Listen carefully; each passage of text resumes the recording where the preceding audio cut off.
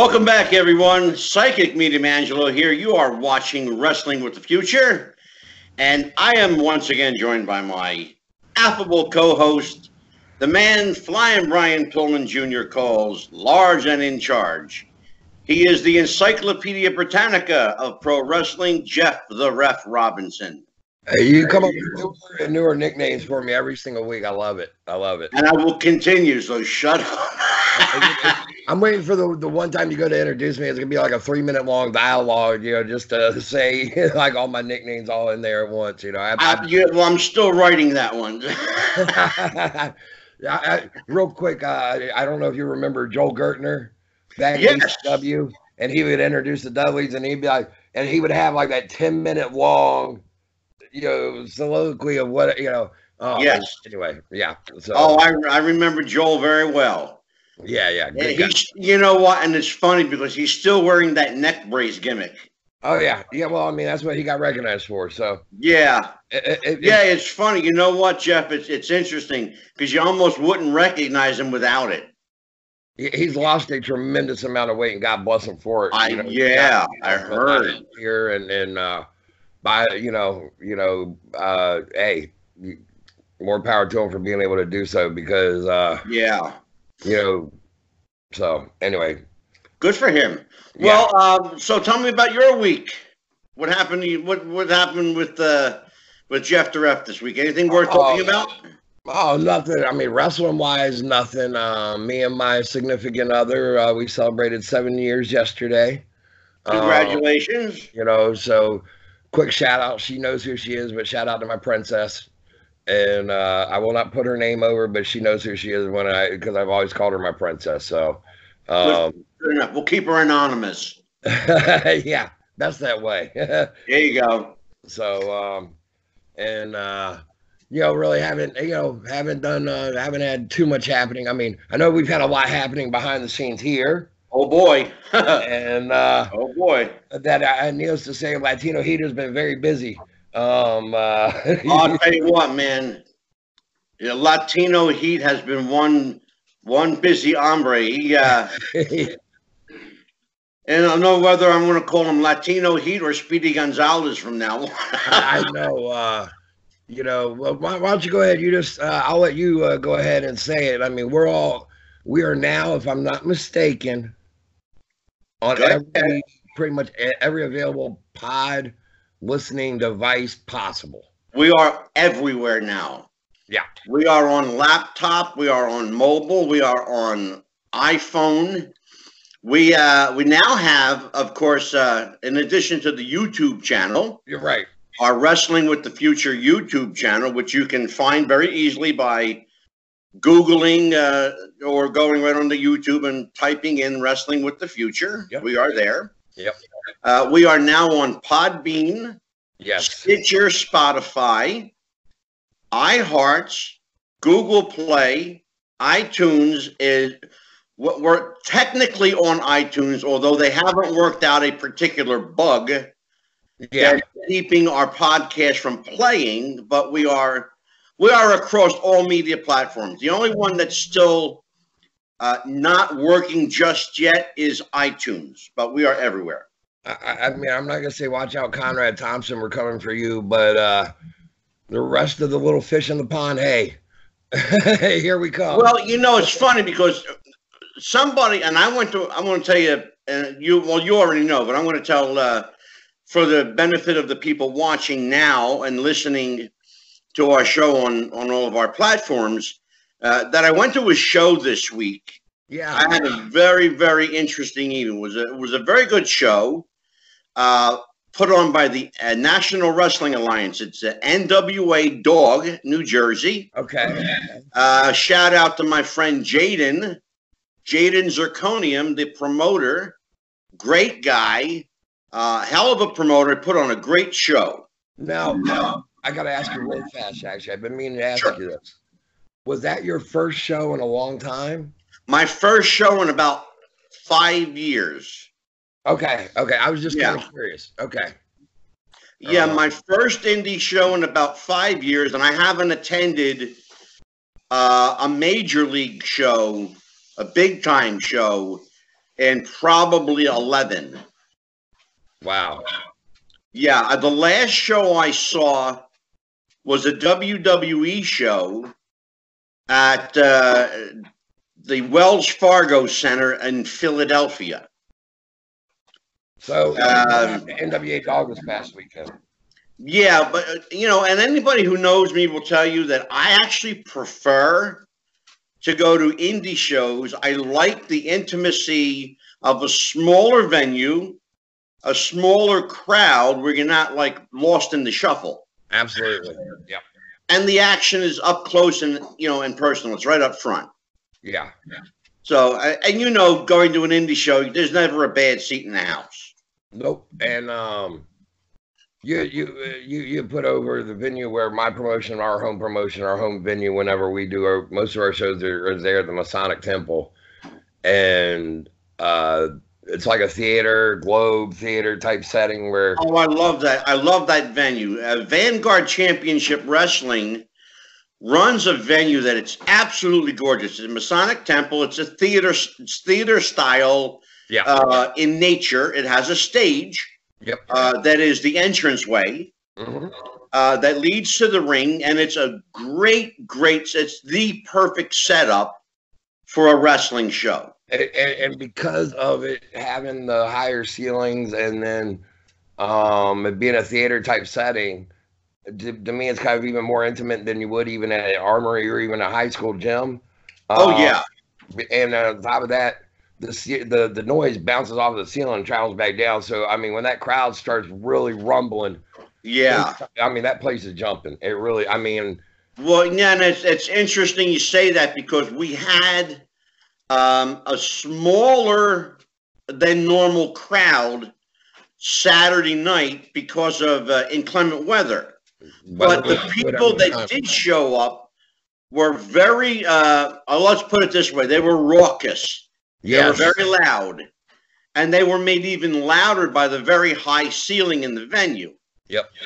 And so, and I'm going to put over that show. It was the NWA Dog. It was called Wraith of Champions, and it was a benefit show to raise funds for Sonny Boyd. Sonny is the son of NWA Dog champion Breaker Morant. Okay.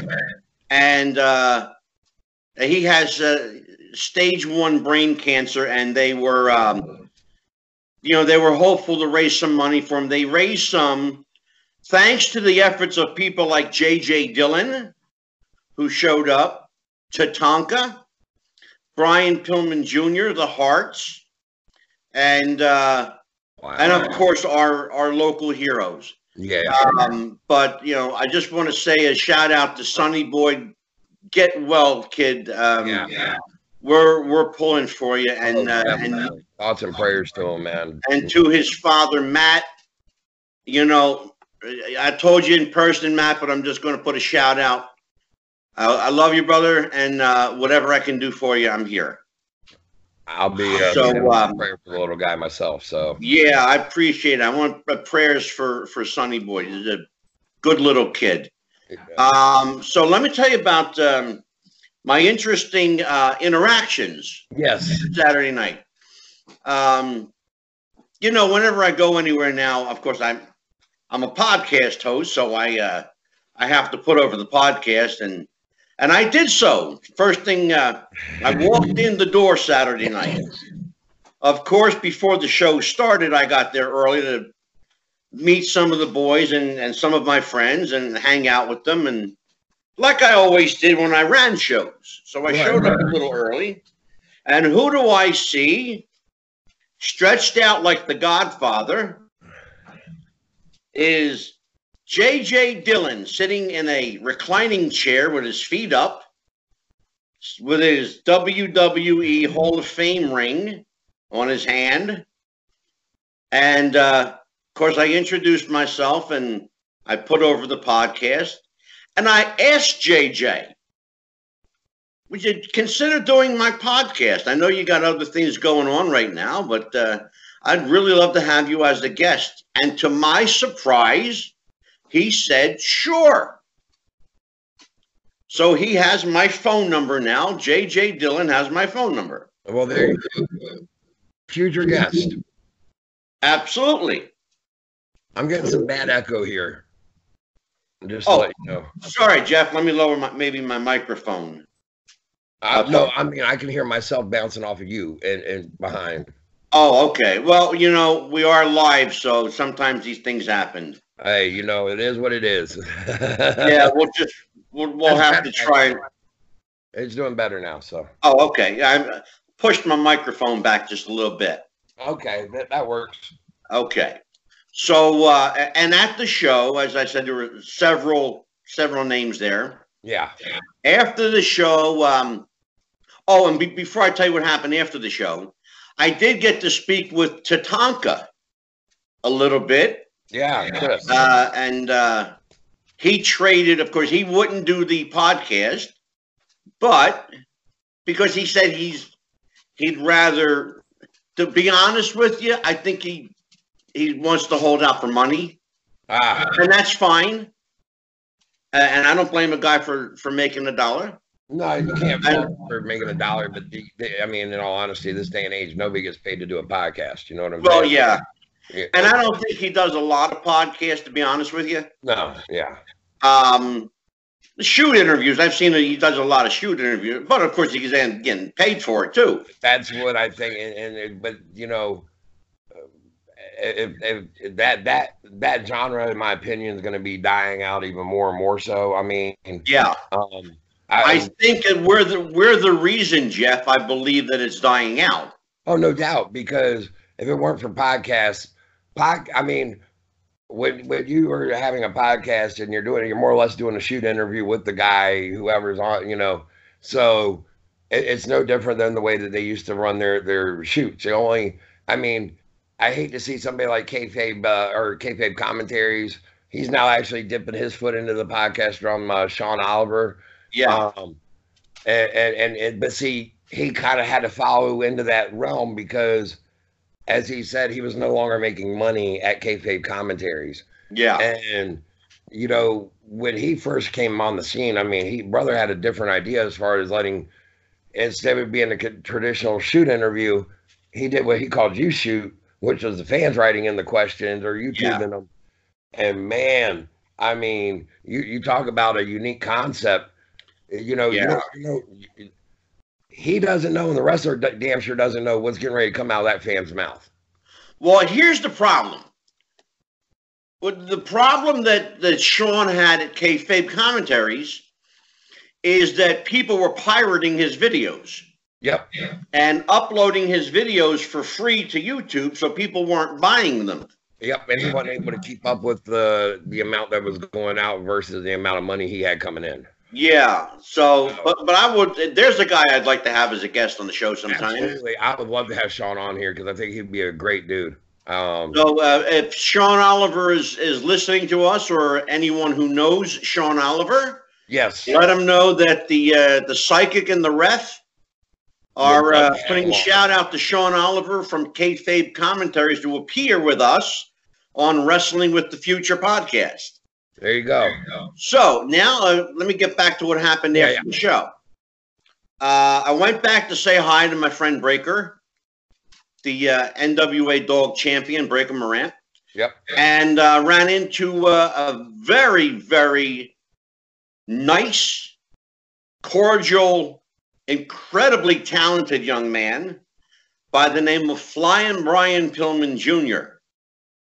Now, my segue was kind of interesting because Brian and I both appeared on the same podcast one day apart. We were on the Kenny Bowling Alley. Yeah. Shout out to Kenny Bowling. And I appeared with Kenny doing psychic readings the day before Flying Brian came on and did an interview with Kenny. Right.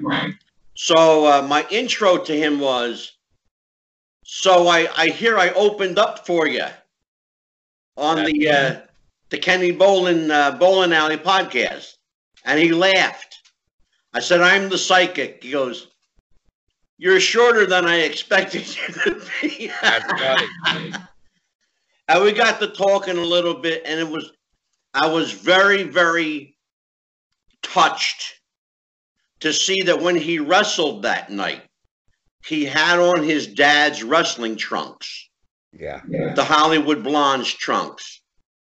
And there's a story behind it. And in fact, you told me some of it, and he told me the rest. He got these tights from a fan who purchased them at an auction and presented them to him at StarCast in Las Vegas. At StarCast 2, I believe.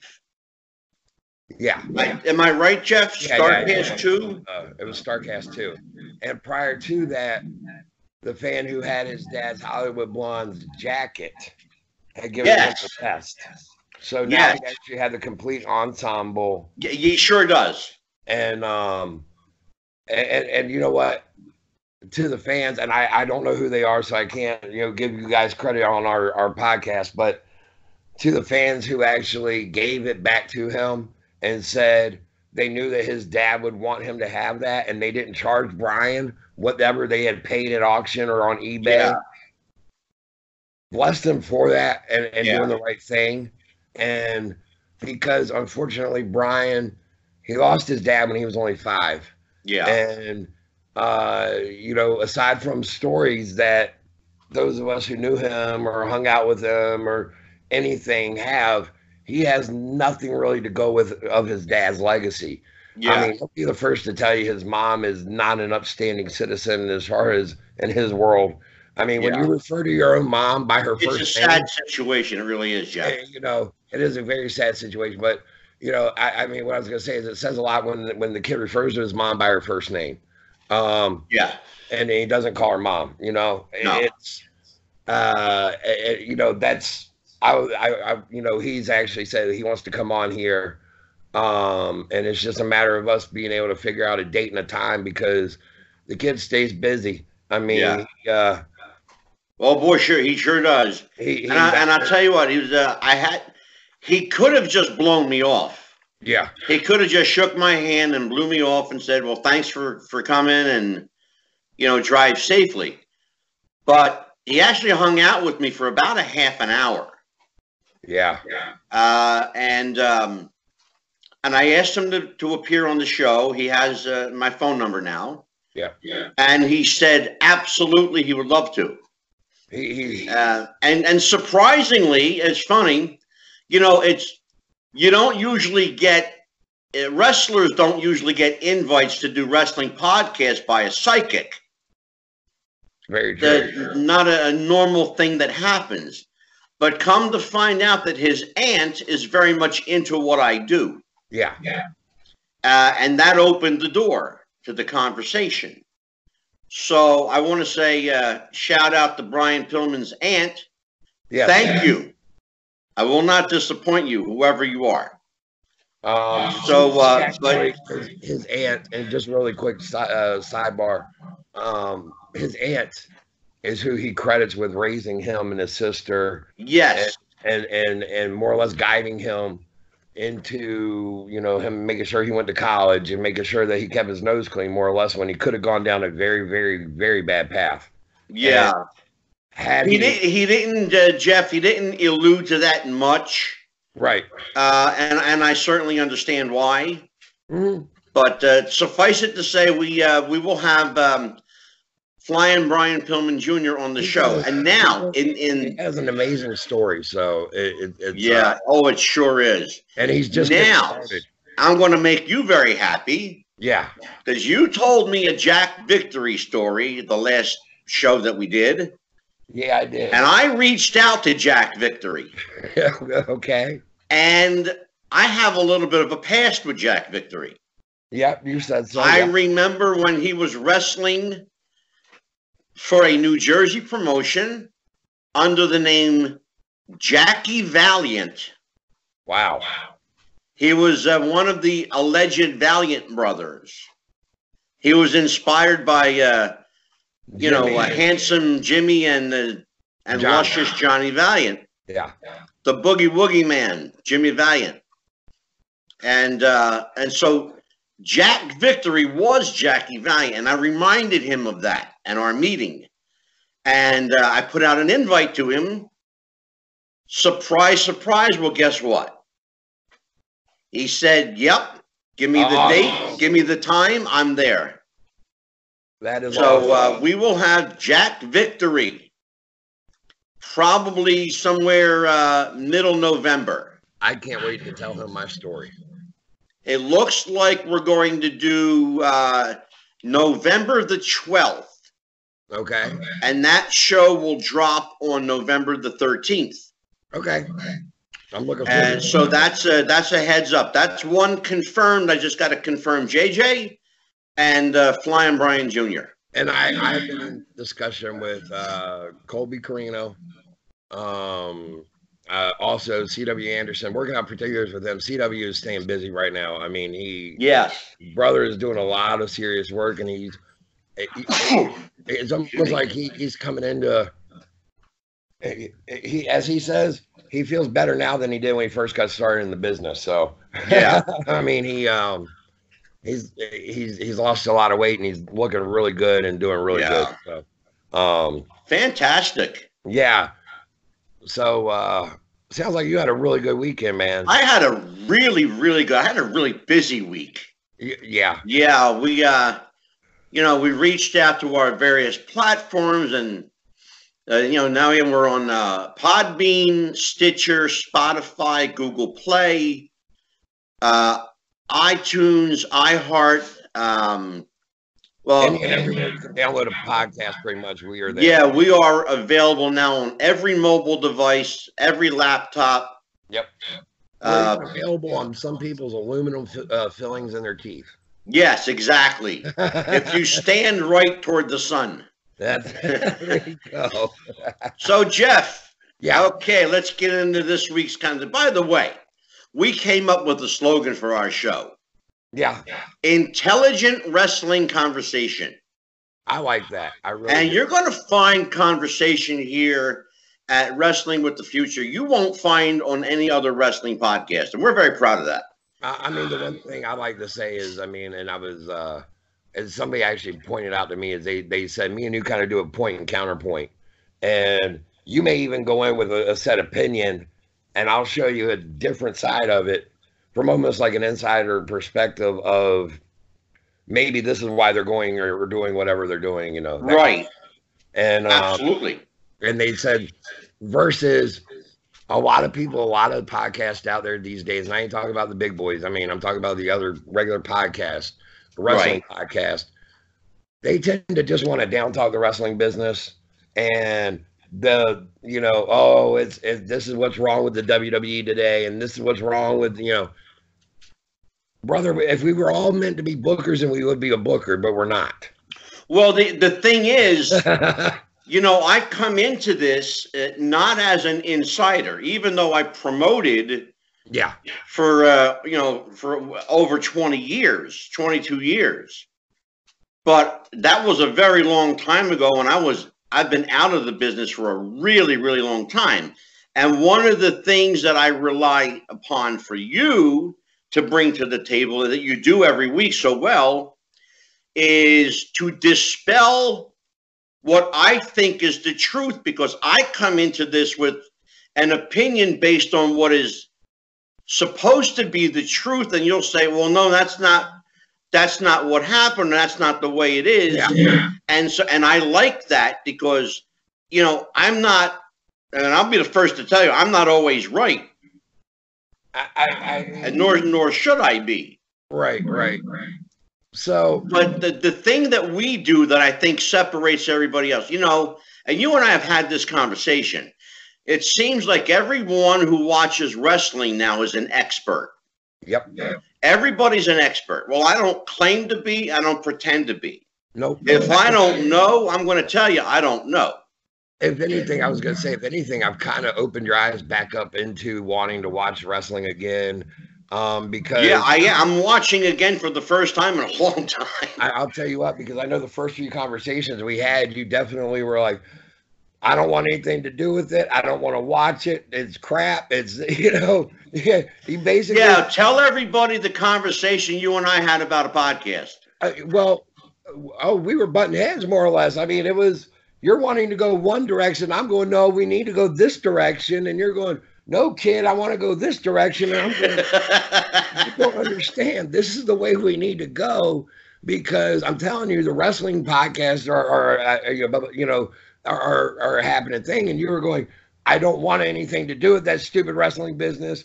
Right? You said, you're stuck in the bubble. You're this, you're that. And I'm going, no, I'm not. I'm like, you got to understand. Well, now, Jeff, how old am I? Old enough. Yeah, I'm 60. Okay. Yeah, and I'm 42. We got 20 years almost between us. Yeah, and you're a kid. And I have a daughter almost your age. Yeah, exactly. I think that, again, we're giving some definite sidebar here, but going into a little bit behind the scenes of me and you getting started. That's okay. We got all afternoon. It was definitely interesting because, I convinced you. It wasn't the other way around. Very much so. Right. I convinced you kicking and screaming. Yeah. And I will tell everyone listening that I went into this shaking my hand, going, it'll never work. It'll never work. And come to find out, I'm looking, and we got subscribers every week, new people joining every week, and we've got downloads like crazy.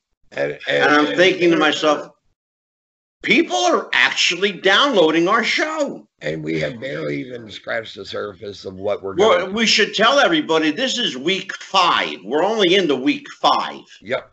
And I want to say this too. At various times, we may have other shows besides our main show that we may decide to go to YouTube and do a show or. We will definitely have. Yeah, and I'm glad you brought that up for people. We're definitely going to have specials. Yeah. Where we take the deep dive into a particular subject, and we're going to discuss that subject for the whole show. Right. I'll give everybody the heads up, Jeff. We actually have a show coming up, probably in a week or two, where we are going to discuss nothing but wrestling finances. That's going to be a good one. Yeah. I don't think that fans, just to give you a really quick way where my stance is on it, I don't think that fans realize exactly.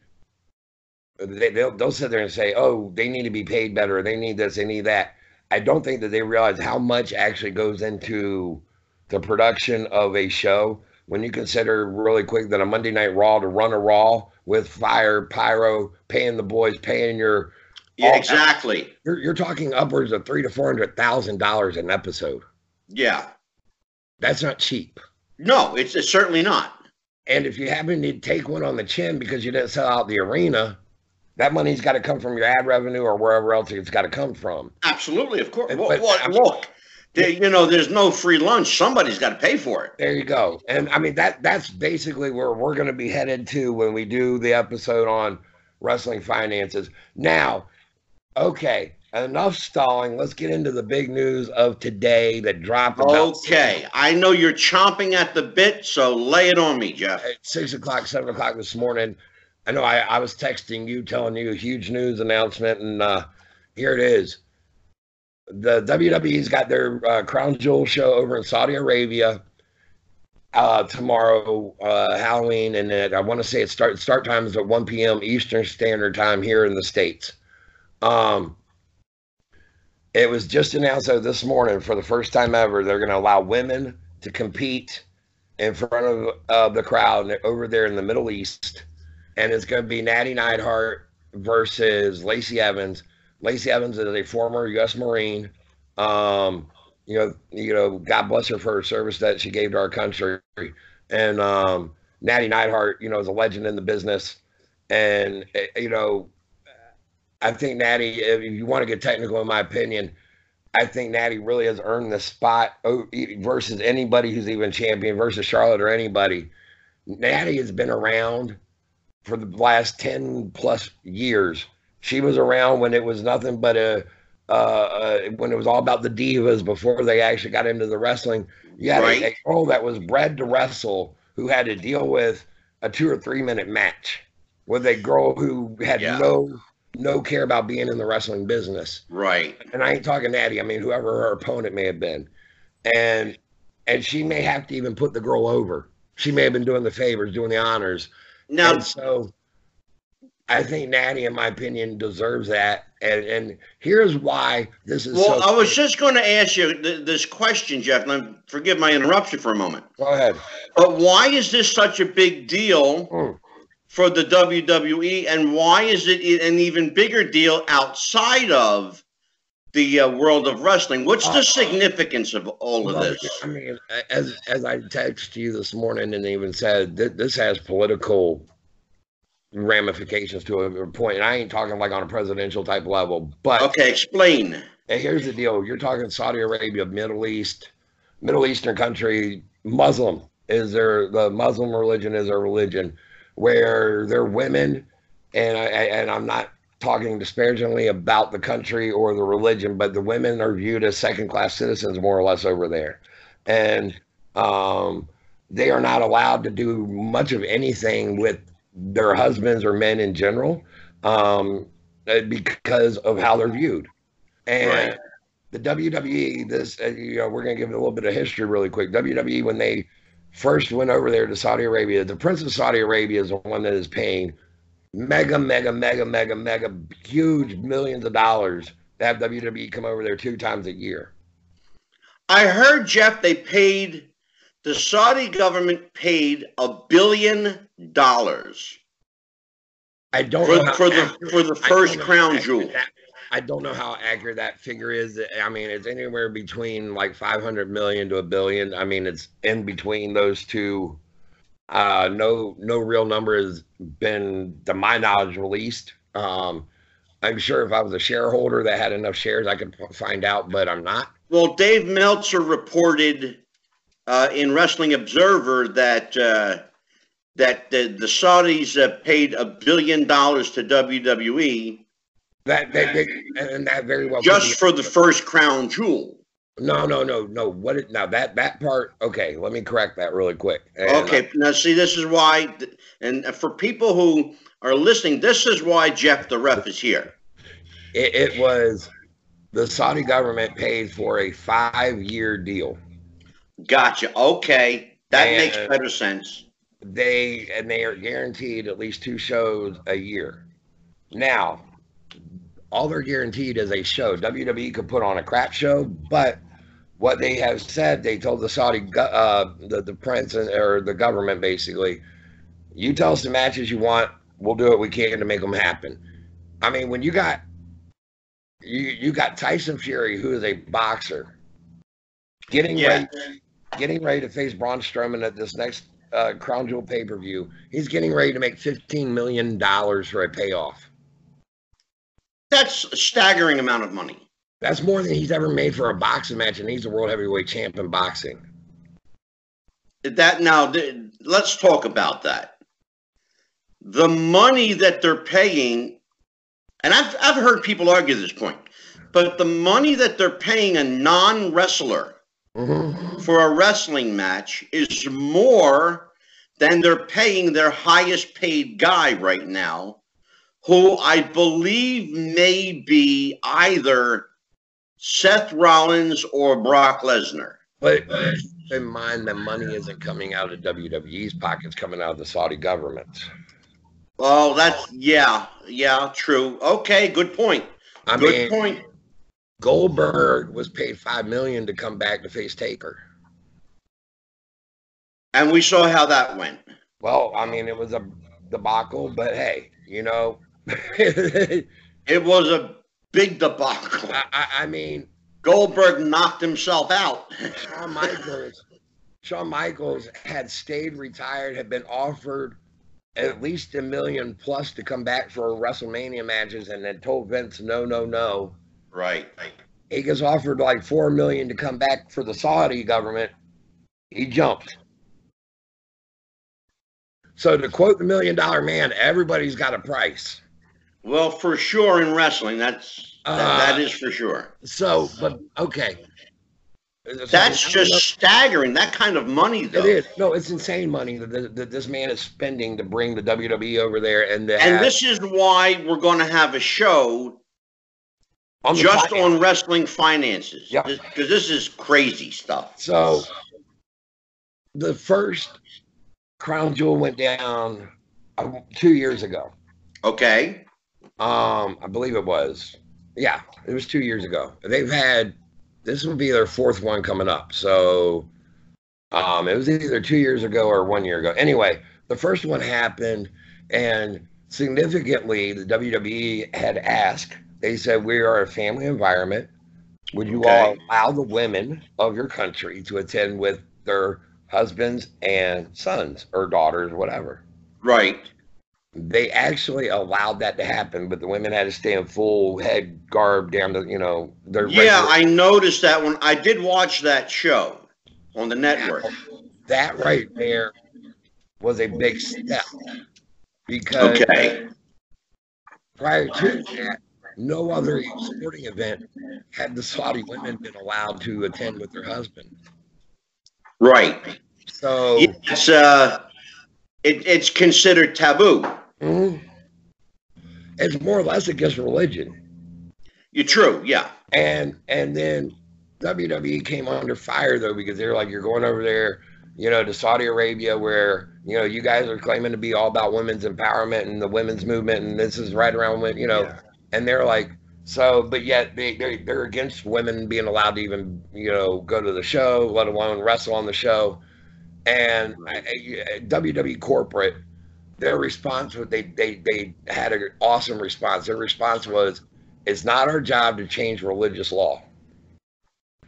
Our job, though, is to bring entertainment and to hopefully open their eyes to more things. Right. Now, this Saudi prince, the Saudi Arabian prince, who is bringing the wrestling over there, he is a younger man, and he is more open to some of the Western culture that we have over here. Okay, now let me stop you there, Jeff. Let me ask you. You say he's a younger guy, right? This the prince, and he's very much though a part of the Saudi royal family. He is. Now, is he the son of the main sheik there? I'm not. You know what? You're asking something I do not know. I know that he's got enough power, though, that he can get, he's able to have the wrestling come there. He's able to have certain things allowed. And I'm surprised that I asked you something you don't know the answer to. Well, you're talking now. You're talking a whole nother level, like world politics almost, that I'm not, but so familiar with on that level. But what I was going to say was he is open to change slowly over there, and they are slowly allowing more and more things to happen, such as women are now allowed to drive over in that country when they never have been allowed to before. Well, the fact that he's allowing 2 female athletes to compete is, there you go. That's staggering. That's like groundbreaking. But now it's the question that I would ask, and just hear me out for a minute. The question I would ask is, what type of, granted, he's allowing women to wrestle. Okay. Yeah. But we know that you're not going to change, 5,000 years of history overnight. So what type of ring attire can you expect that they'll wear? Probably a full bodysuit. Okay, kind of like what Natalia wears, something kind of very clad, like almost similar to what Natty wears right now. When you say it's like a kind of leathery looking, yeah. Right here it is. Okay, a couple of years ago, and this is actually what kind of led to the Saudi government being or allowing this to happen. A couple of years ago, the WWE was in another Muslim nation of I do not remember the country's name, and forgive me for that one. I believe it was Qatar. Okay, and they allowed Sasha Banks to take on Alexa Bliss in a match between two women that they normally would not allow. Yeah. And they wrestled in a full body suit from the neck down. They were covered. Yeah, that was, by the way, that was in Qatar, Yeah, which is in Iraq. and okay, and here was what was as a lot of the girls, you know, well, Lacey, or not Lacey, Alexa and Sasha, and even Stephanie McMahon, who was over there, had said what was really cool was after that match, the women in the audience started chanting, "This is hope." I actually heard that.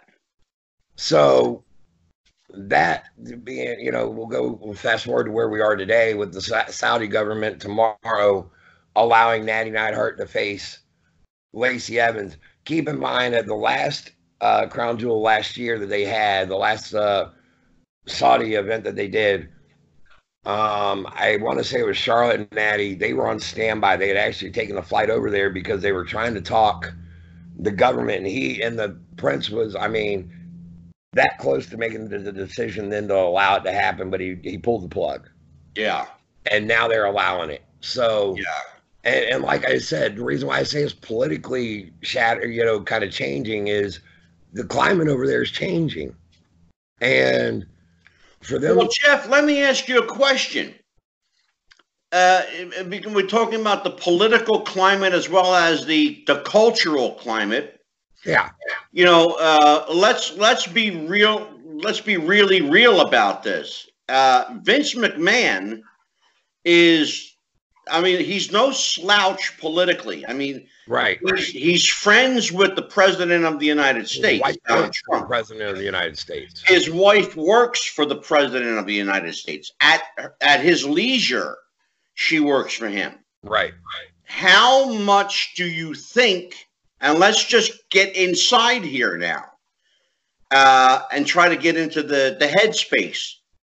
How much do you think that Vince McMahon's political connections brought about this change? That's interesting. I wouldn't be surprised if it was a little bit or a phone call from one person to another on the inside, that from somebody in the White House over to them, that could have happened. Or, I mean, you know, but you're also talking an entertainment business, a sporting entertainment business, and I don't know that they would necessarily want to politically get wrapped up into that. Well, however, it's not the first time, Jeff, that politics and sports. No, because even the last time that they went over there to Saudi, they were under the gun because that was right after the beheading of the U.S. reporter had happened. Yeah, sure was. And WWE came under the gun. I mean, they even had senators saying you shouldn't go over there. You know. Well, they came under the gun, as I recall, for going over as quickly as they did. The argument being made was too soon. Yeah, they were saying too, and you know, you had senators then who were trying to say you all shouldn't go, but whatever. I mean, it's you got to sit there. I mean, that's a fine line to tread. You know what I mean? Like, sure. You know, there years ago, I heard, you know, it's a true story. It was during the 80s when Israel was at the height of their war with, I want to say Pakistan, may have been, I don't remember. But the Harlem Globetrotters went over there, and they said, we'll play a game as long as there's no missiles or guns or anything being fired while we play. Right, yeah. For an hour, the 2 hours that these guys played and were doing their game, yes, the two sides didn't shoot at each other. Yeah, that was Palestine is what you're thinking of. Yeah. Palestine. Okay. And Israel and Palestine. My point being, I think when it comes to a sporting event or an entertainment event, when you're talking for your whole country to come out and see, I think you're willing to do certain things and drop certain laws or allow certain things to happen that you may not normally allow to happen. What I was saying though is by the Saudi government allowing this, that means they're allowing more Western culture over there. And there's nothing wrong with that. Oh, no, certainly not. It's definitely a plus for the women of that country. Oh, absolutely. And you know, they're. I'm not saying that I'm not saying that overnight that we're all suddenly going to start seeing women considered on the same level as men, because again, you're asking for religious law to more or less be changed at that point in thousands of years of law. Oh, yeah. And anything, look, let's be honest about it. Anything that's worth changing is going to take a long struggle. It sure does. But little steps like this are significant.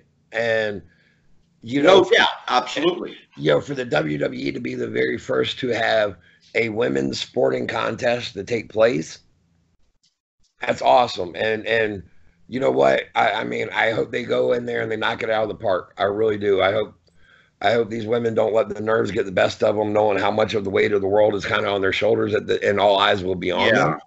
So let's give them a quick plug since we're talking about Crown Jewel. When is Crown Jewel? Crown Jewel is tomorrow night or tomorrow day on the WWE Network, live at 1 p.m. Eastern Standard Time, Halloween night or Halloween day for us.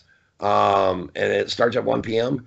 And besides the women's match that we've been talking about here, Natty and Lacey, we're going to have The Fiend, Bray Wyatt, my favorite, going on the roster right now, taking on Seth Rollins in a Falls Count Anywhere match. One match that's being really hyped right now is Brock Lesnar, Kane. I can't say his last name. Cain Velasquez. Yeah. The only UFC fighter to knock out Brock Lesnar and beat him and gave him the scar under his eye is going to be coming in for this match. You know, I expect Kane to actually win it. I really do. I don't expect them to eat. It's a non-title match, but if anything, you're going to set up for them at WrestleMania. It's interesting. It's very funny too, because I saw when Cain Velasquez made his WWE entrance, I saw real fear on the face of Brock Lesnar for the first time. Yep. Knowing that this guy legit knocked him out. Oh, yeah. Yeah. And if you look at Cain Velasquez, he doesn't look like he could knock Brock Lesnar out. No. But he's not a hard body guy. No. He's not a bodybuilder. He looks like and I'm going to be honest with you, he looks like a guy that just got out of prison. You know, and I was going to say, he doesn't look like somebody I'd want to tangle with, but he doesn't look like a badass that's also beat Brock Lesnar. And no. I mean, he owned Brock Lesnar in the UFC. Yeah. I mean, to steal a term, he made Brock his bitch. Well, I mean, that's why I make the prison reference. He looks like a guy that just got out of the joint. Yeah, he does, and that's not saying anything bad about him. I mean, no, I'm not. I'm certainly not disparaging the guy. He's, you know, I actually heard an interview he did with Dave LaGreca and Bully Ray on Busted Open Radio. Shout out to Dave LaGreca and Bully Ray at Busted Open. Yep. And Kane and Rey Mysterio and did an interview, and he sounded like a really decent guy. I mean, my issue is that he just doesn't look like a guy who could beat up Brock Lesnar legit. But you know, if you know the fact that it's happened, now you got it in your head as a fan. You're gonna, you know what? You're gonna have people watching to see, do they go off the rails and go into business for themselves? Well, and that's already being talked about. I mean, you know, Brock has a history. He does. Of going into business for himself. Well, let's just go back to the Randy Orton incident. You know, and where he hard way busted open Randy Orton. Yeah, for shoot. I mean, okay, here's the deal. How much of that, though, do you think wasn't Randy and him getting together beforehand and him asking Brock, hey, Brock, we need to get color. It's going to make the match look more intense. Can you legit hardway me and do it as quick as possible, as easy as possible? Not that Brock could be easy about it, because I'll tell you what, that man throwing a tater at you, you're going to feel it for the next 5 days. So, you know, Jeff, you are such a cynic. You are so cynical about wrestling, but you think like a fan, and I like that. Well, I mean, it's the way I look at it is, well, and that's but that's the illusion of wrestling. You don't know nowadays. You don't know what's real and what's. That's when they can grab you and bring you in, is whenever they make you ask, oh shit, was that legit? Well, you know, I saw that when it happened, the Lesnar Orton match. Oh no, he gave him legit bows to the head. Yeah. What I'm saying is, what I'm alluding to is how much of that wasn't Randy getting together with Brock ahead of time? We're in a Hell in a Cell. What's going to sell this match even more brutally than you busted me open? And not to mention, the fans already look at you as this badass that can do anything. Now, is the reason for that, Jeff, just to get people talking? Oh, absolutely. Dude, they had Chris Jericho convinced in the back that it was legit. I heard Jericho went after Lesnar and confronted him. And Lesnar said, back it up, little man, you don't know everything. Interesting comment by Brock Lesnar. So why would you say that? I wouldn't want Brock Lesnar angry at me, let's put it that way. No, neither would I. I mean, you know, you want to know who I think is the ultimate worker in the business right now? Is Brock Lesnar and Paul Heyman. Oh, Paul for sure. Because Paul is brilliant. Okay, there was, here it is. People even question this. There was a behind the scenes of WrestleMania 30-something, and it aired on the network.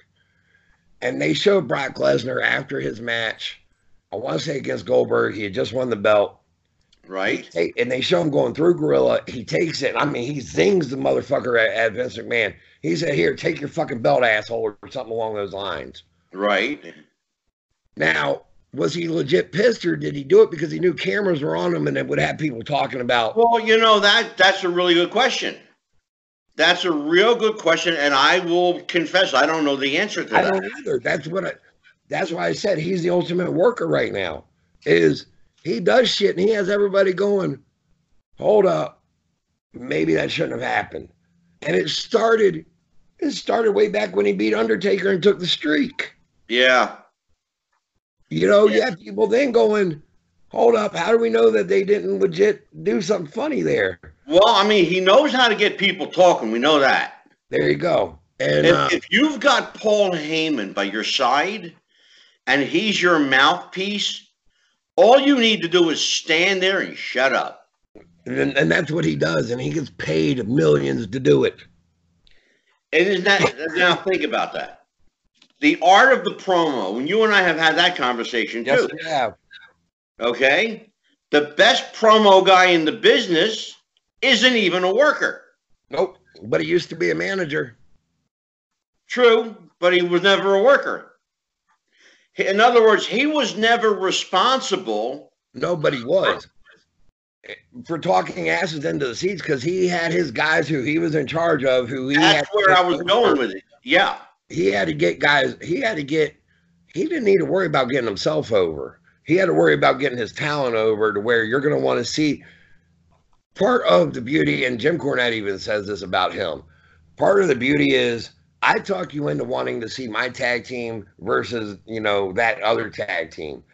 However, you also as a fan are going to turn up and go, I may not be able, in Paul Heyman's case, he managed the Samoans or whatever. I may not be able to beat the Samoans' ass, but I'll be damned if I can't beat that little pipsqueak's ass. Right. And that's their job as a manager. Yeah, you're so pissed. You hate that manager so much. As you know, Cornette, he had somebody, they wrote into a show one time, it made me laugh. somebody wrote in, they said, to the only man who could ever make my church-going granny cuss at the TV. That, you know what I mean? That's, when you could do that, you're doing something, man. But well, it's funny because, we think of Vince McMahon as, Mr. McMahon, the character, the evil boss. Yep. But if you think about it, didn't Paul Heyman do that long before Vince McMahon? Well, and what, ECW? And ECW. I don't know that he was so much as the evil boss as it was that he was. Well, everybody knew he was the guy running the show. Oh, yeah, no. He was probably the first to really let the fans in on the secret of, I'm the one controlling all the shots. But he put himself out there as, I am the one who's the booker. I'm the promoter. Mm-hmm. And if you guys don't like it, tell me. If you love it, tell me. True. And he made himself, and see, fans, I loved ECW, but I hate them all at the same time. I mean, I got a love-hate with them. Yeah, but Jeff, it was Paul. If you look back on it now, if we look back on the history of ECW, it was Paul Heyman that did 95% of all the trash talking. Yeah. And I believe that was by purpose design. That was a deliberate thing of Paul putting himself out there as the heel, if you will, as the heavy. I don't think it would, but he painted himself. What are your thoughts on that? Tell me. No, okay, I think Paul Heyman painted himself as the babyface to the ECW crowd, and even to the ECW locker room. And he may have been a heel to the other promoters, or they may have looked at him that way because, I mean, every time WCW turned around, he was suing them, and then he was on WWE's payroll. I mean, it's so, he would sit there and get the boys. It was an us against them mentality of, we're the little fish in the big pond, and we're swimming upstream, and it's us versus them. Well, he positioned himself right from the get-go as the misfits and malcontents. Yep. Because the locker room was basically a bunch of guys from Philadelphia and New York that nobody ever heard of. And a bunch of WWF and WCW cast-offs. Yeah. That they wanted nothing to do with. And that basically made enough noise that they garnered the attention of the media, and in a very big way. Yeah, but as much noise as here was the thing. As much noise and ruckus as they caused, the most crowd that they ever drew was like 5,500 people. True. This is true.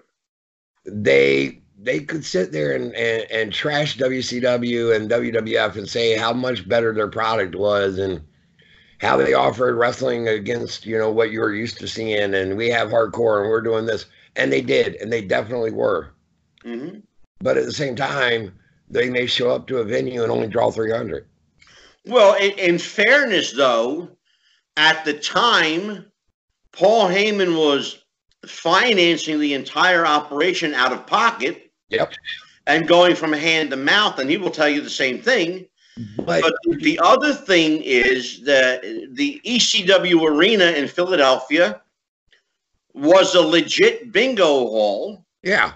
That only held 1,200 people, and they used to get 1,500 to 2,000 in that building. Well, here's my argument, though, is if they were that good of a product, you could have gone and taken your show on the road, which they did do and do house shows. Yeah, but you can do that if you have the money to buy a big building.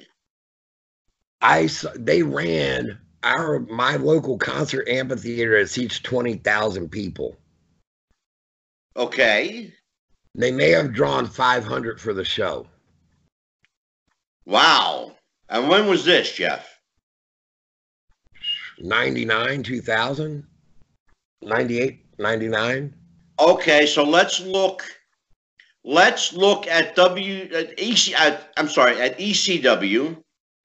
in 1999, 2000. They were kind of on their last leg. They were, but so then why were they running? Why were they running a 20,000 seating amphitheater? Unless they got a hell of a sweet deal on it, unless it was given to them for nothing. They ran another concert venue called the Boathouse, which they actually had no seating in this joint, no seating. It was a standing room only, and they may have drawn 350 people for a venue that normally standing room only for a concert would sell out at 2,500. Wow, see, I didn't know any of this. So I'm not taking away from what ECW meant to the wrestling business, right, and wrestlers' careers. I'm saying here we go. They were a niche product for a niche audience. Okay. But they were not mainstream. Paul Heyman had them convinced that they could be mainstream. He just didn't have the money to go mainstream. Well, to go mainstream with that product, you would have had to have advertisers that were extremely liberal, knowing the kind of product that ECW was. Yep. Let's be real clear about it. It was hardcore wrestling that didn't have a name hardcore yet. There you go. Now, here we go. We're going to fast forward. ECW died. Out of ECW spawned ROH. Okay, Ring of Honor. Right. Ring of Honor was originally founded by Rob Feinstein from RF Video. Yep. And Gabe Sapolsky,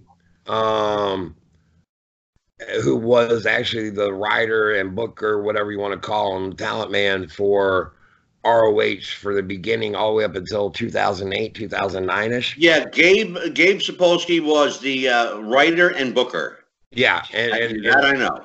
And Gabe actually sat under the learning tree of Paul Heyman. Yes, he did. So, well, Gabe started out as a fan that used to attend matches at the arena. Oh, absolutely. Yeah. And actually, how he got started was he drove Paul Heyman home one night. Yep. So and they if you're going to learn, learn from the master, So, but what I was going to say is ECW spawned ROH. They got that same group of fans that enjoyed ECW. Yeah. Turned out for ROH. Right. However, ROH has now since been sold to Sinclair, a major company, but they've never gotten out of that mindset. Why is that, Jeff? I don't know. I can't explain it because. Well, why is Ring of Honor? And by the way, a great product. I love watching Ring of Honor. The problem, though, is they have yet, and I don't know why, I can't explain it, but they have yet to break out. They're still basically very regional. They're treading water at this time. I mean, but even though, think about it, you said it yourself. They have Sinclair Broadcasting. That's a big television outfit. Part of the problem is Sinclair, as big as they are, they cannot dedicate a certain time to say, Ring of Honor fans, we're going to be on Saturday nights at 8 p.m. Okay, now, Jeff, talk about that a minute, because you and I have had this conversation privately. Yeah. Now, we get, and I should tell people, I'm in New Jersey, and Jeff is in Virginia. Yeah. I get the Ring of Honor show on Thursday nights at 11 p.m. And mine comes on, the same one that you'll have watched on Thursday will be on here at Saturday night at 10 p.m. And so that's part of the problem that Sinclair Broadcasting is having. It's also the same problem that ECW had. Yeah, not getting consistent television. That, and when you put them on and you're late at night, you're not able to get that teenage to kid audience that you need to Yeah, really well, true. drive your You're not audience. going to get that wrestling demographic at 11 o'clock at night. Nope. I mean, let's face it, what 10-year-old is even up at 10 p.m. or 11 p.m.? Well, they're not going to be up at 11 p.m. on a Thursday, and not even necessarily on a Saturday at 10 p.m. They're probably going to be playing a video game if they are awake. True. True enough. So, I mean, that's part of their problem, I think, is that they don't have a set dedicated time. I mean, one thing that makes AEW, one reason why they were able to explode like they did on TNT and get over so quickly on that was they're on a nationally syndicated cable network, and they were able to say, we're going to be on Wednesdays at 8 p.m. Tune in. No ifs, ands, or buts about it. Right. ROH can't do that. ROH, No. all they can do is say, tune in and watch us. So they're at the mercy of Sinclair. Well, they're at the mercy of whenever their local. No, not Sinclair. It's whatever. Like my local. Oh, so they're at the mercy of the local market. There you go. Whenever they want to plug them in, Sinclair says you need to air ROH. Yeah, whenever you do it is up to you. You need, and they may even say we need it to air before 2 a.m. That's a hell of a window, though, brother. Exactly. So how do you even sell advertising or any kind of prime advertising for your promotion? Yeah. I mean, you can't even go to Snickers or M&M or any of the anybody who would even want low budget commercials and make a pitch. Well, Jeff, that leads me to this question then. How long will Sinclair put up with that before they pull the plug on ROH? I think that they are hopeful that they'll be able to get, they look at it as, they got the deal with New Japan, that they are on pay-per-view. To their benefit, they don't really run a house show circuit. They do their filming, they'll normally film a month at a time and, a 3 or 4 day time span. Right. So that's all a matter of, that's all money saving cost right there, cost saving measures. Yeah. And so I don't know that they would have to pull the plug because they may not be losing but so much money. Well, but you have to think to yourself, though, if you're a television distributor like Sinclair Broadcasting, you've got to think to yourself at some point, when does this product not become financially feasible for us? I would say once they start actually losing money on whatever it may be that they run. Now, well, do you know if they're actually losing money or whether are they breaking even? I would say that I don't know if they're operating in the red or in the black. I'm assuming that they're operating in the black. Otherwise they probably would pull the plug on them. I mean, well, let me ask you a question. If they're breaking even, are they ahead right now? Then I think they may just be breaking even. Would you consider that a win, in your opinion? I mean, it depends on what you want to consider a win in a promotion. I mean, they don't really have any significant names there right now that are even being talked about as far as talent being looked at. No, but in fairness, they are still on television. Oh, no. Such as it is, but they're still on TV. Well, I mean, part of the problem is the WWE, because they came along and they offered contracts to, 6, 7 of their talent, and Adam Cole and Kyle O'Reilly, Bobby Fish, the different ones that make up the Elite. Literally ROH lost in a year, within the last year and a half. They lost a good portion of their roster to AEW and WWE. And we should mention that Adam Cole and Johnny Gargano are 2 ROH guys that are now 2 of the biggest stars of NXT. I mean, the Young Bucks came out of ROH. They didn't get started there, but they came from there when, before AEW. Right. Cody came from there before AEW. Kenny Omega was over there before AEW. Yeah. And you look at them, and they are the talk of the business right now. And you lost 4 huge names in your promotion, all of a sudden it's just gone. Yeah. That hurts. Well, let's segue, because that's a great segue into where we're going now, which is as we're dropping this on Wednesday. So that means that last night, NWA Power was on. Yep. And now they've done something really interesting. They're not on television, but they're on YouTube. And Facebook. So give us the heads up on the goings on of NWA Power these days. What's happening in the world of NWA? Well, NWA Power is really quick. Just they're owned by Billy Corgan, who is a member of the Smashing Pumpkins. He owns and operates all of NWA. He owns the name. He has everything. They are basing that promotion out of Georgia, filming it in old TV studio setting with the flags in the background, and it's very much reminiscent. Again, I'm 60, so I remember Georgia Championship Wrestling with Gordon Soley. Mm-hmm.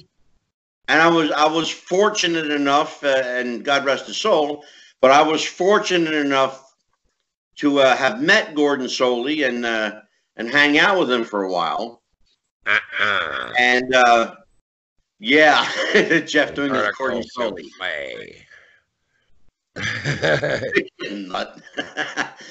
But yeah, what Billy did is really interesting, because he recreated the whole studio wrestling feel. Yeah, he did. And it looks just like the old NWA Georgia Championship Wrestling.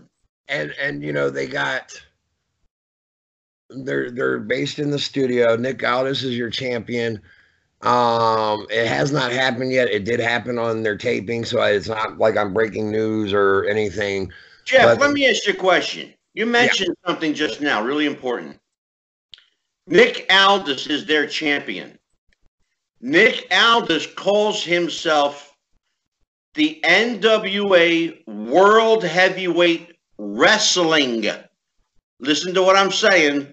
The NWA World Heavyweight Wrestling Champion. Yep. So what he's telling me with that statement is that the National Wrestling Alliance is wrestling, and he is the world champion of wrestling. He conducts himself like the old NWA champions did. In other words, he is the heavyweight wrestling champion of the world, is what he's saying. Yep. And when he walks in, he's got a suit and tie on, and he looks the part of a world champion. He really does. For sure he does. And he, amazing talent. Also the husband of Mickie James, so God bless him for that one. And then, but the World Tag Champions, they went with the Rock and Roll Express, won them at the TV taping. 62-year-old Ricky Morton, NWA World Tag Team Champion. Yeah, I have a problem with that. And for the record, and everybody knows this, Ricky and Robert spent 2 days at my house here in New Jersey. They worked at a couple shows for me. Great and guys. I love Ricky and I love Robert. They're great guys and they're funny as shit. Yeah. But at 62 years of age, and he's 2 years older than I am, by the way, I have a problem. Sorry, Ricky, but I do. I have a problem with Ricky Morton and Robert Gibson holding championship gold at 62 years of age. Here's the difference. Ricky can still go and keep up with the talent of today. But isn't the whole idea to spotlight the young guys? Oh, no, you do want to spotlight the younger talent, but you know what? Well, you don't do that by putting the strap on a guy 62 years old. This is just my prediction. This is just me putting on my wrestling thinking cap here. Well, smarten me up, brother. You got the Dawson brothers, who are your beast tag team over there in the NWA. I like them guys a lot. You had a heel tag team who was your champions. You put the belts on the legends of the Rock and Roll Express. It gives everybody that feel-good moment. Their faces. You have the Dawsons come in and fucking destroy them to get the belts. Okay, question for you then. Because you're the guy who knows probably where this is going better than I do. You take the straps off of Ricky and Robert. Yep. You give them to the Dawsons. Yep. A beast heel team if there ever was one. I love those guys. Trained by George South, by the way. Yeah. Now, what happens to Ricky and Robert? Do they hang around or do they go fade back into the sunset? They could probably, I mean, you could either fade them away or else you have them hang out and you don't even have to strap them again. You can give them a rematch. You can use them to put over other tag teams. And, I mean, let's face it, Ricky and Robert are associated very much so with the NWA name. Oh, they're iconic, absolutely. And they're also associated with, you know, the NWA World Tag Belts. If you got a new promotion or you're trying to kick the NWA off the ground, you can't exactly get Ric Flair to be your world champion again. But true. So why not go with? It's kind of, you know, roundabout way AEW's thinking why they got Jim Ross and Tony Schiavone being the main call guys over there. Well, now let me ask you a question because you just, whether you know it or not, you just went straight into where I was going. Okay. Because here's my question then.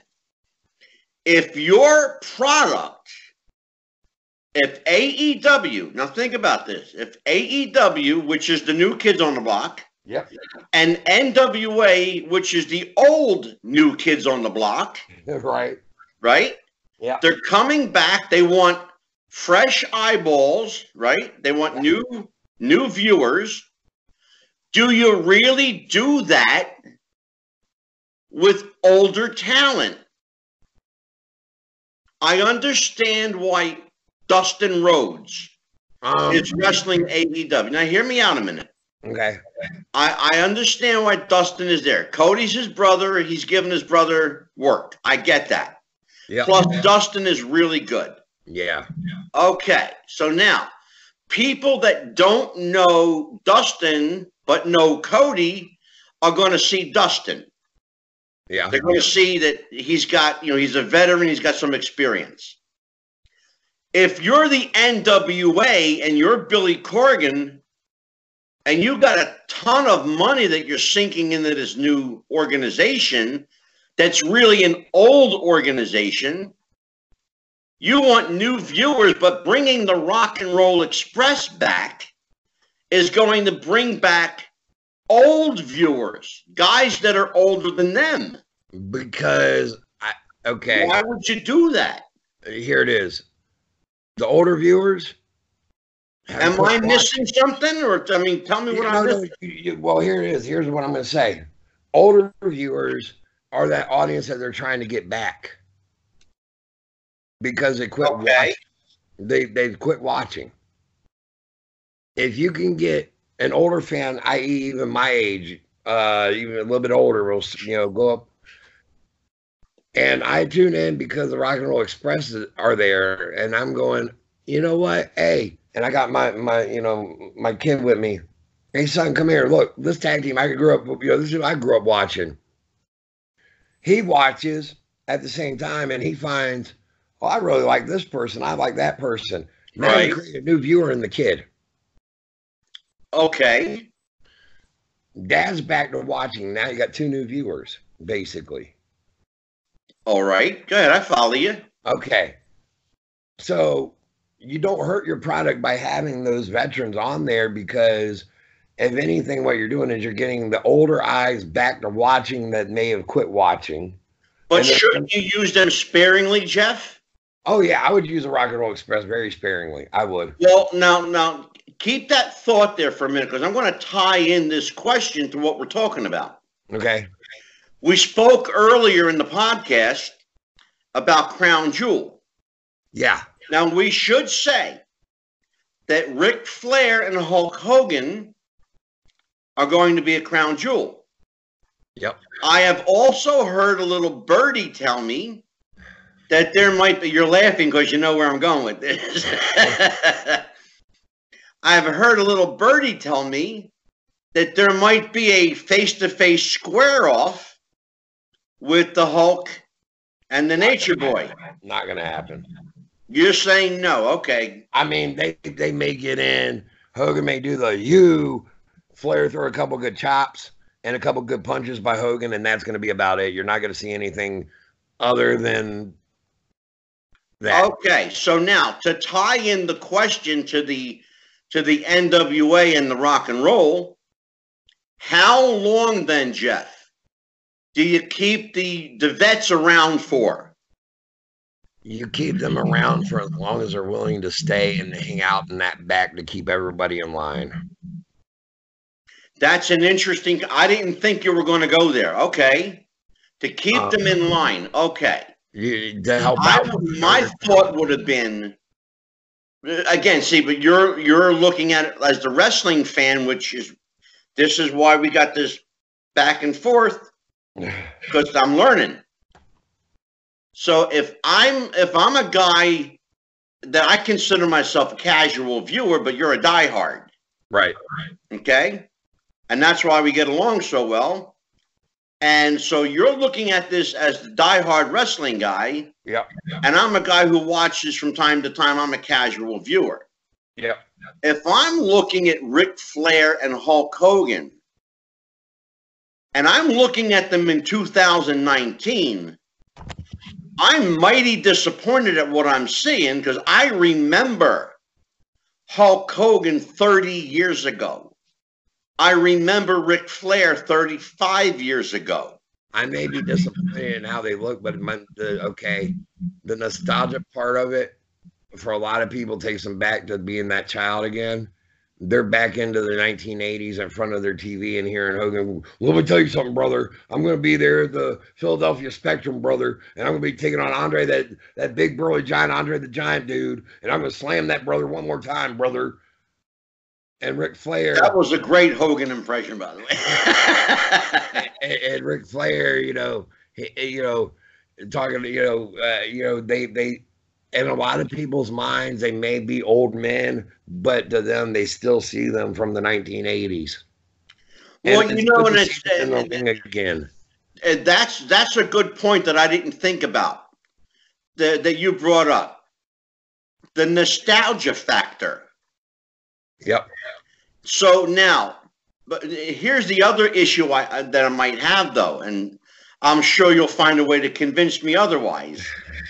But okay, I get the nostalgia factor, because believe it or not, I love the fact that the Rock and Roll is still out there. I don't like the fact that they're wearing the straps, though. That's my only problem with them. I get what you're saying, but again, if you had a heel tag team, you need a face tag team to get your new heel. Oh yeah, and then Rock and Roll Express is super uber over. And how do you not feel bad for these big, mean, nasty dudes just beat the hell out of two legends? They just beat the shit out of two legends and took the belts off of them. That will be equivalent, honestly, to the Road Warriors when they came in and they no-sold for Baron Von Raschke and the Crusher away. And they basically said, when the Crusher said, brother, you ain't picking me up for a press slam, and Animal looked at him and said, the hell I ain't. Oh, and that's what that crowd felt so bad for Baron and Crusher. By the end of it, they were selling out the rematches. Yeah. Not that the NWA is touring. Not that the NWA is touring, but by the time that the AWA was done with that loop again, the Road Warriors were established as these big, mean, nasty bastards that you weren't going to be able to beat. Yeah, true enough. Yeah. So you put. Well, they were a physically imposing team. I've had a chance to meet the Road Warriors. Oh yeah. God rest his soul. Hawk and Animal. Of course, Joe Laurinaitis is still around, but Mike is no longer here. But those two guys, they were. First of all, they looked like wrestlers, but they were big, imposing dudes. I mean, they were big guys. And that's what I'm trying to say. The Dawsons may not have that muscle mass, but those two weigh over 300 pounds apiece. Yeah. They look the part of being wrestlers. Oh, they're big old country boys is what they look like. They're country strong, as the saying goes. Yeah. And they are just big and nasty that you just know that they can go in there and probably wreck shop. And again, you have them destroy the Rock and Roll Express. Yeah. And they get the belts. And now you're gonna make them even more hated. Yeah. You still endured the Rock and Roll Express to the fans, and you gave the Rock and Roll that nostalgic, one more time run with the belts. I got a question for you. Yeah. When will Ric Flair and Hulk Hogan go away? Never. Jeff, you just dashed my hopes, brother. I think that both of them need that wrestling ring and the fans. I was just going to ask you, do they want to be there or do they need to be there? Because I really believe my gut tells me, and I'm shooting straight serious. Yeah. My gut tells me that if Ric Flair stays away from the wrestling business, he'll die. No, I was getting ready to say the same thing. I think if Vincent Hunter were to he will literally die. Yeah, no, I think if Vincent Hunter were to go to Rick and say, you know what, just stay at home and enjoy your retirement. We're not going to use you on TV anymore. The only time that you really need to even worry about coming backstage is any big event for Charlotte. Other than that, we don't want to see you. Yeah. Now, what do you think happens if that conversation takes place? I'm in agreement with you. I think Rick dies. I really do. Yeah. I don't think that he could handle. He himself has said. Hey, let me ask you this, Jeff, and I'm going to interrupt you a minute. Yeah. I'm sorry, but that's what will happen to Rick, and you and I agree. But now, I don't think the same thing happens to Hulk. No, I don't either. I don't know that Hulk needs the fans and the he likes that adoration and that the fan of going out there, but he gets that same interaction by his little beach bar or whatever he has down there in Tampa, where he can go out there and say I'm going to be there for 2 or 3 hours, and he has a few hundred fans that show up. He gets his rocks off. He's happy. Yeah. Yeah, my impression is the same. I think that he's more likely to assimilate back into society. I don't think Ric Flair can. I don't think he knows. And here's why I believe that.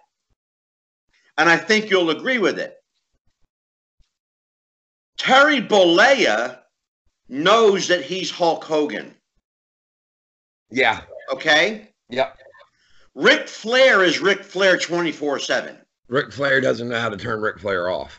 No, he is the gimmick. And I think that's the difference, and I think that's what'll kill him. Well, I mean, as Beth Flair was quoted on 30 for 30 as saying, she used to have to tell Rick, I need Richard Flair and not Flair. Yeah. And I don't know that he doesn't know how to turn it off. I don't think he does. I don't think he knows that he's Richard Flair. I think he lost Richard Flair years ago. Oh, yeah, no doubt. No doubt. And I think he feels like he's got this persona that he's got to constantly live up to. But he doesn't need to. That's the whole thing. In his mind, he does. Jeff, he doesn't need the money. He can't need the money. Well, if he wasn't married to Wendy, he would. Well, brother, 4 divorces and 4 alimony payments. Yeah, well, we're gonna dedicate an entire show to the Nature Boy. I mean, oh yeah, we are for sure. That ought to be an interesting one. Yeah, it'll be fun. Good I night. know Hogan doesn't need the money. No. The Hulk certainly made very wise, sound investments, I believe. I'll say this: Linda got a good portion of his money, but he's definitely bounced back. So, Well, yeah, but he has the ability, though, to do television and movies. As you said, he owns the Beach Bar. Hulk Hogan's Beach Bar in Florida. He owns the gift shop. Well, Hogan made wise investments. Hogan is also, and I'm not taking away from Ric Flair and who Ric Flair is, but Hogan is more of a culture icon or a pop icon than Ric Flair ever was. And true enough. That's not taking it. But everybody used to associate professional wrestling with the name Hulk Hogan back in the 80s. Yeah, even if you didn't watch wrestling, you knew who Hulk Hogan was. Me as a kid, I could tell if you were, in my eyes, a real wrestling fan versus a fan. A real wrestling fan, if I said, do you watch wrestling? And you said yes. If you gave me any other name besides Hulk Hogan, I knew you actually watched wrestling. Yeah. If I said, who's your favorite? And all you said was Hogan, I knew you didn't really watch it. Yeah. But I want to get into something really quick. Sure. Before we get ready to sign off or whatever. I want to get into last week. The talk of the internet a little bit was AEW's ratings dropped below 1 million, the number. Yes, let's talk about that. And WWE SmackDown was below 1 million. A lot of people are wondering, what's going on? Why would AEW now?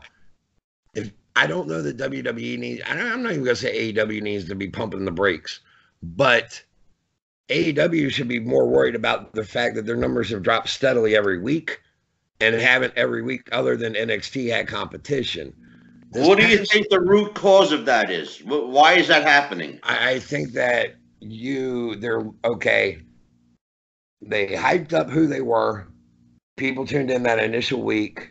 They saw what they offered. They tuned in the second week and they're going, this is all right. By week 3, they're going, now you're starting to get into the silly gaga. Yeah. And do you think it's turning into, let me back up a minute. When we first saw AEW, they debuted with a show called Double or Nothing. But they weren't AEW yet. Well, no, but they debuted with their head show was called Double or Nothing. Right? On that show, we saw wrestling, old school wrestling. Yep. Do you think that let me ask you this, are they getting too comfortable too quickly? I think that they're resting in the laurels of, I wouldn't say too comfortable too quickly as much as it was that they were resting in the fact that they were the talk of the internet there because after their first 3 pay-per-views, and then they were hyped about their October debut, and then they come out of out of the gate swinging with a 1.5 or whatever it was. Yeah. They were starting to go, holy shit, anything we touch is turned into gold right now. Right.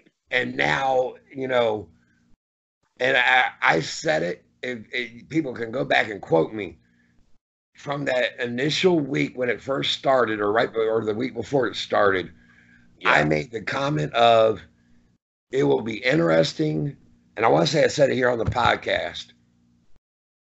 It'll be interesting to see what happens once they have to go live every week. Yeah.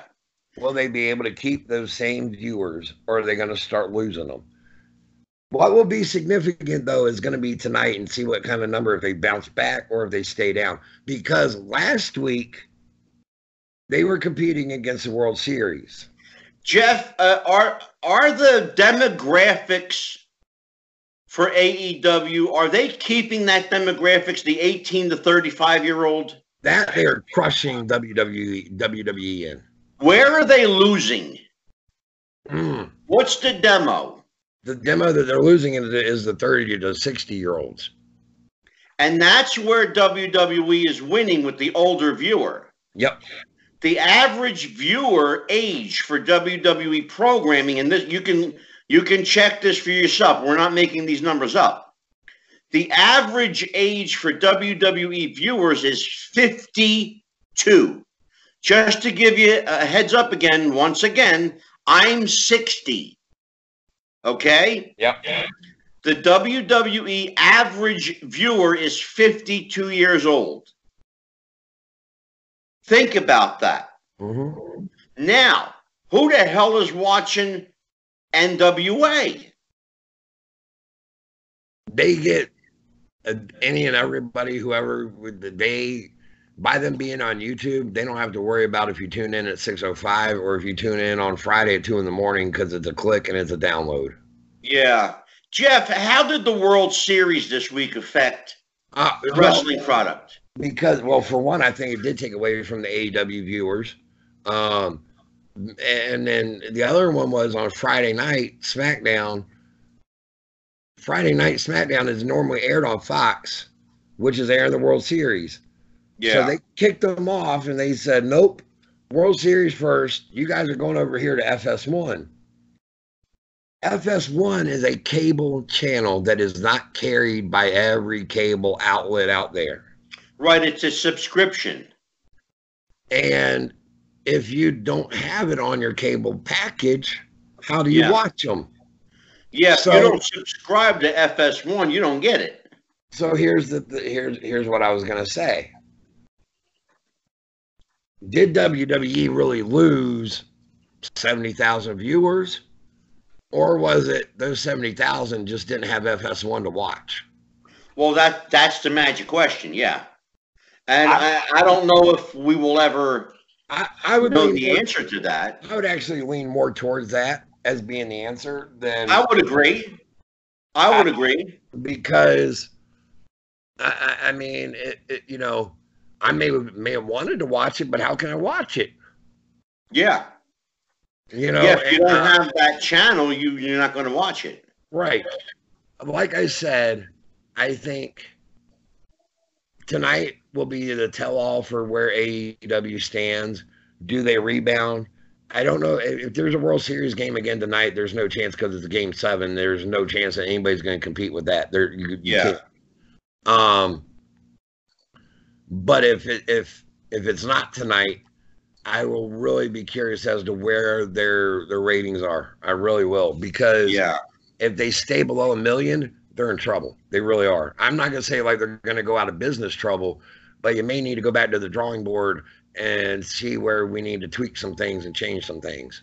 Yeah, well, I don't think they're going to go out of business trouble. I think Tony Khan has all but guaranteed that he's willing to invest not only his time and energy, but his money. Yep.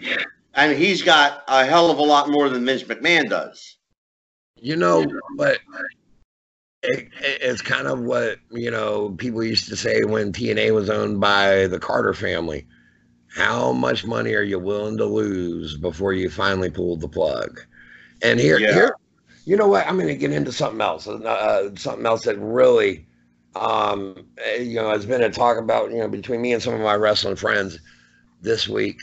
And that is, it's been coming out a little bit about, you know, wrestlers and you know, the fact that they only get like a 5% merch sales from WWE. Okay. And people trying to say, okay, they're, you know, they should be getting more. People wrestling fans need to quit comparing the wrestling business to other sports entities. They're like no other. They can't be run like a baseball team. Oh, no, absolutely not. It can't be run like a football team who may have multiple people paying into the ownership or whatever of the team. They've got one man in the WWE, ultimately Vince McMahon, paying out everybody. Yes. Eventually, that money well will run dry if you keep on. We should point out, though, that while wrestling may be a sport, professional wrestling is not. Yep, it's entertainment. Exactly. And so you cannot, by definition, treat it like a sport. You can give it a sport-centric feel, Yep. like AEW is doing or NWA, but let's be real clear about it. Professional wrestling was, is, and will always remain a product of entertainment, not sport. There you go. So we got to be, I mean, and I know people are going to get pissed off at me for saying that. It's not real. Is it great entertainment? Yeah. Do people get hurt? Yes, they do. But it's not a sport. It's an athletic competition. It's an entertainment-based athletic competition. I'll give you an example. If Tom Cruise is doing a movie, okay? Yep. And he's doing a fight scene in the movie, is that a real fight? No. And on top of that, he's got a stand-in. Exactly. You're talking about a business where everybody in the business is a stand-in. They're all stuntmen. Well, to some degree. Well, I mean, I'm using that general term, but let's be honest about it. You know what? You're not also in the middle of a match going to go yell, cut. Well, exactly. But here's the difference, though. Tom Cruise's stuntman knows how to take a punch. He knows how to fall. He knows how to sell getting hurt. That's what pro wrestlers do. Oh, yeah, but they've been trained too. That's my point. Okay. And what I was gonna say though, and that there you go. Again, why it's a different world. And yet everybody, okay, here it is. Casual fans and non-wrestling fans are quick to point out wrestling's fake. It's all fake, it's not real. But then they want to turn around and group it into the sports category and go, but why aren't you treating them like you do other athletes? Because because they're not. No, they are an athlete, but they're not playing for a team. Well, there's no team in wrestling. So there's also no season in wrestling. There you go. And so you can't sit there and expect wrestling to be treated like they do other sports. Right. And yet you got fans who are like, well, why aren't they paid? Look at, and it's like, you can't sit there and treat it like you do other. No, you can't. And I think, and what I was getting at though, I think Tony Khan, when he first started with AEW, if you look at a lot of what he was saying in the press statements of, I'm going to offer this and I'm going to offer that, and a lot of it he hadn't come through with, i.e., he said, oh, I'm going to offer insurance for the boys. Guess what? They haven't been offered it yet. Guess why? Because it's easier to list them as an independent contractor instead of paying out insurance for 50-something wrestlers that are your employees. Yeah. That now you got to pay a tax on and everything else. Yeah, well, that's all going to be part of our conversation about wrestling finance, and I'm sure you'll get, we'll get well in depth with that. But suffice it to say, that's a Pandora's box that when we do open it, oh boy, we're going to be diving for a while. And then we're also going to include in that the ever taboo subject of unions for wrestlers. And that's a subject that's been addressed by people like Hulk Hogan, Jesse Ventura, Bret Hart, and that all ties into the finance too. So, yeah, and I'm sure you have some strong opinions about, wrestling for, union wrestlers. Yeah, that's a whole nother, I guess, a whole nother can of worm, a whole nother can of whoop ass. There you go. Well, listen, my friend, we're at the end of another episode. Absolutely. I just want to remind our listeners and viewers that we will have part 2 coming up of my conversation with independent icon Armageddon. That will be, I think I'm recording that with him on Monday. And that will drop on Tuesday onto YouTube and Podbean across all our platforms. Once again, I want to give everybody our platforms, which are Podbean, Stitcher, Spotify, iHeartRadio, Google Play, and iTunes, as soon as we can work out the bugs with iTunes. That's right. We have now a couple of ways to contact us. You can reach us here at the podcast level on all of our platforms.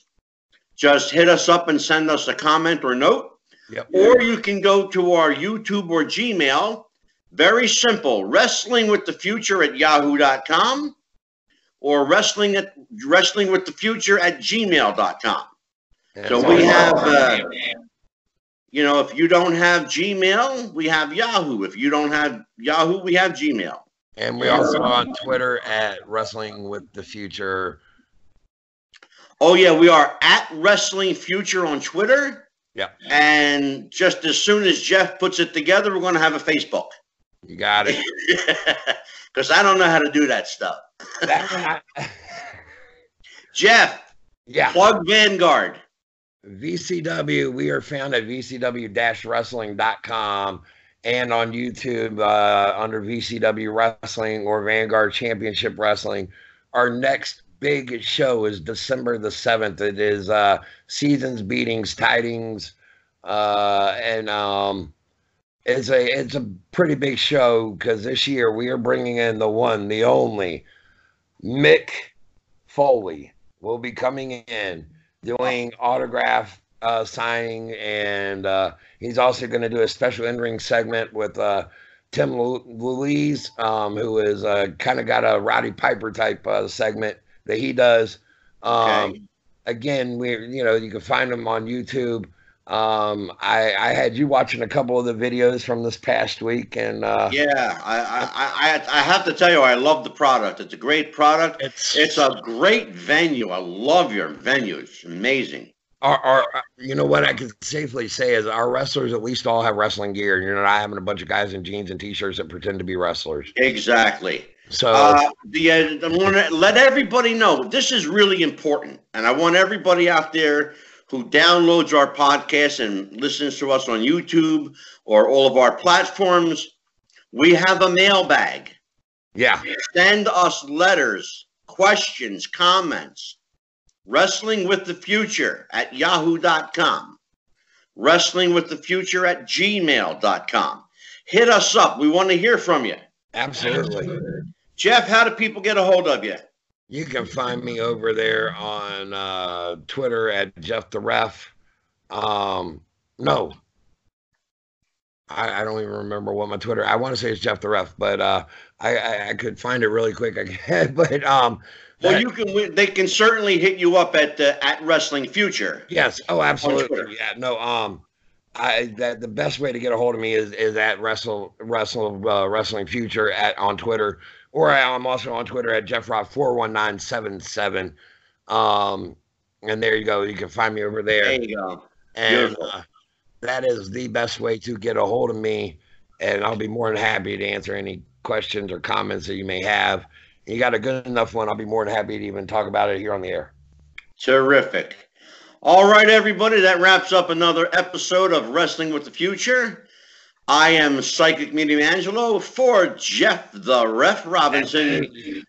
We'll see you at the matches. Happy wrestling, everybody. Goodbye. Bye-bye.